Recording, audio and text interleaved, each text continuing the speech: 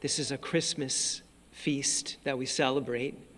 It's obviously so connected with what we celebrated on December the 25th, 40 days after that, Mary and Joseph fulfilling the law of the Lord. And so we have here the great image of light, which just permeates so much of our Christmas celebration.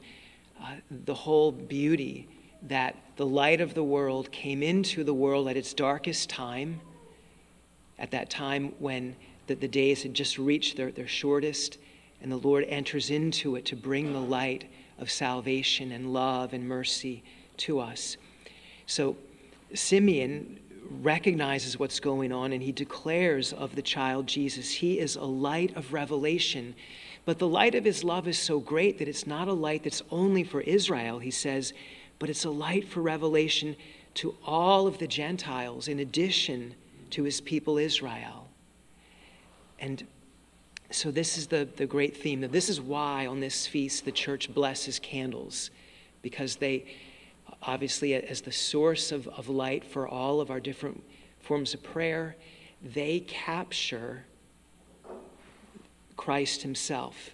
One of the reasons that candles have been such an important part of the way that we worship as Catholics is because it's not only that the candle gives off light, it does that, but remember, the candle is a beloved and really powerful image of Christ himself, because as it gives off light, to bring that light out to us, it must spend itself.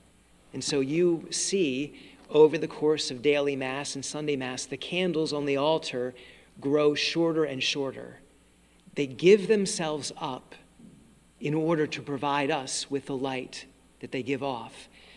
And that has not been lost on the church. From the earliest days, we've said the candle is an image and a symbol of Christ.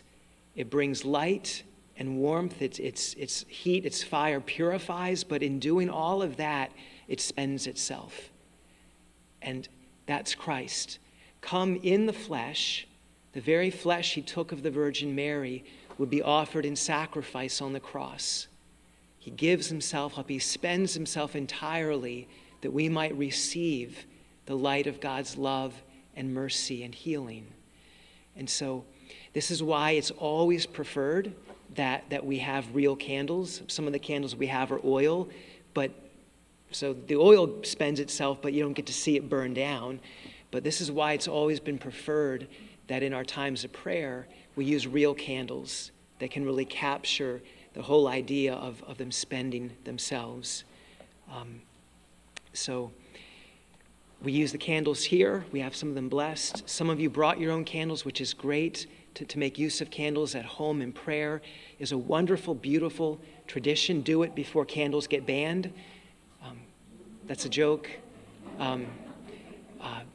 But there's a basket here with some candles that we have. For those of you that did not bring any candles with you, we don't want you to be deprived today. So that larger basket here on the end, you're welcome to take one of the candles from there that's been blessed for your prayer at home.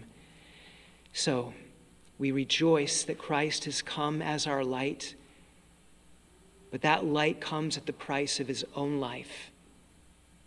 And that life is given because of the great love that the Lord has for us. We rejoice in that sacrificial love and pray that we might receive it in a greater way and that it might change and convert our hearts to a greater love for God and our neighbor.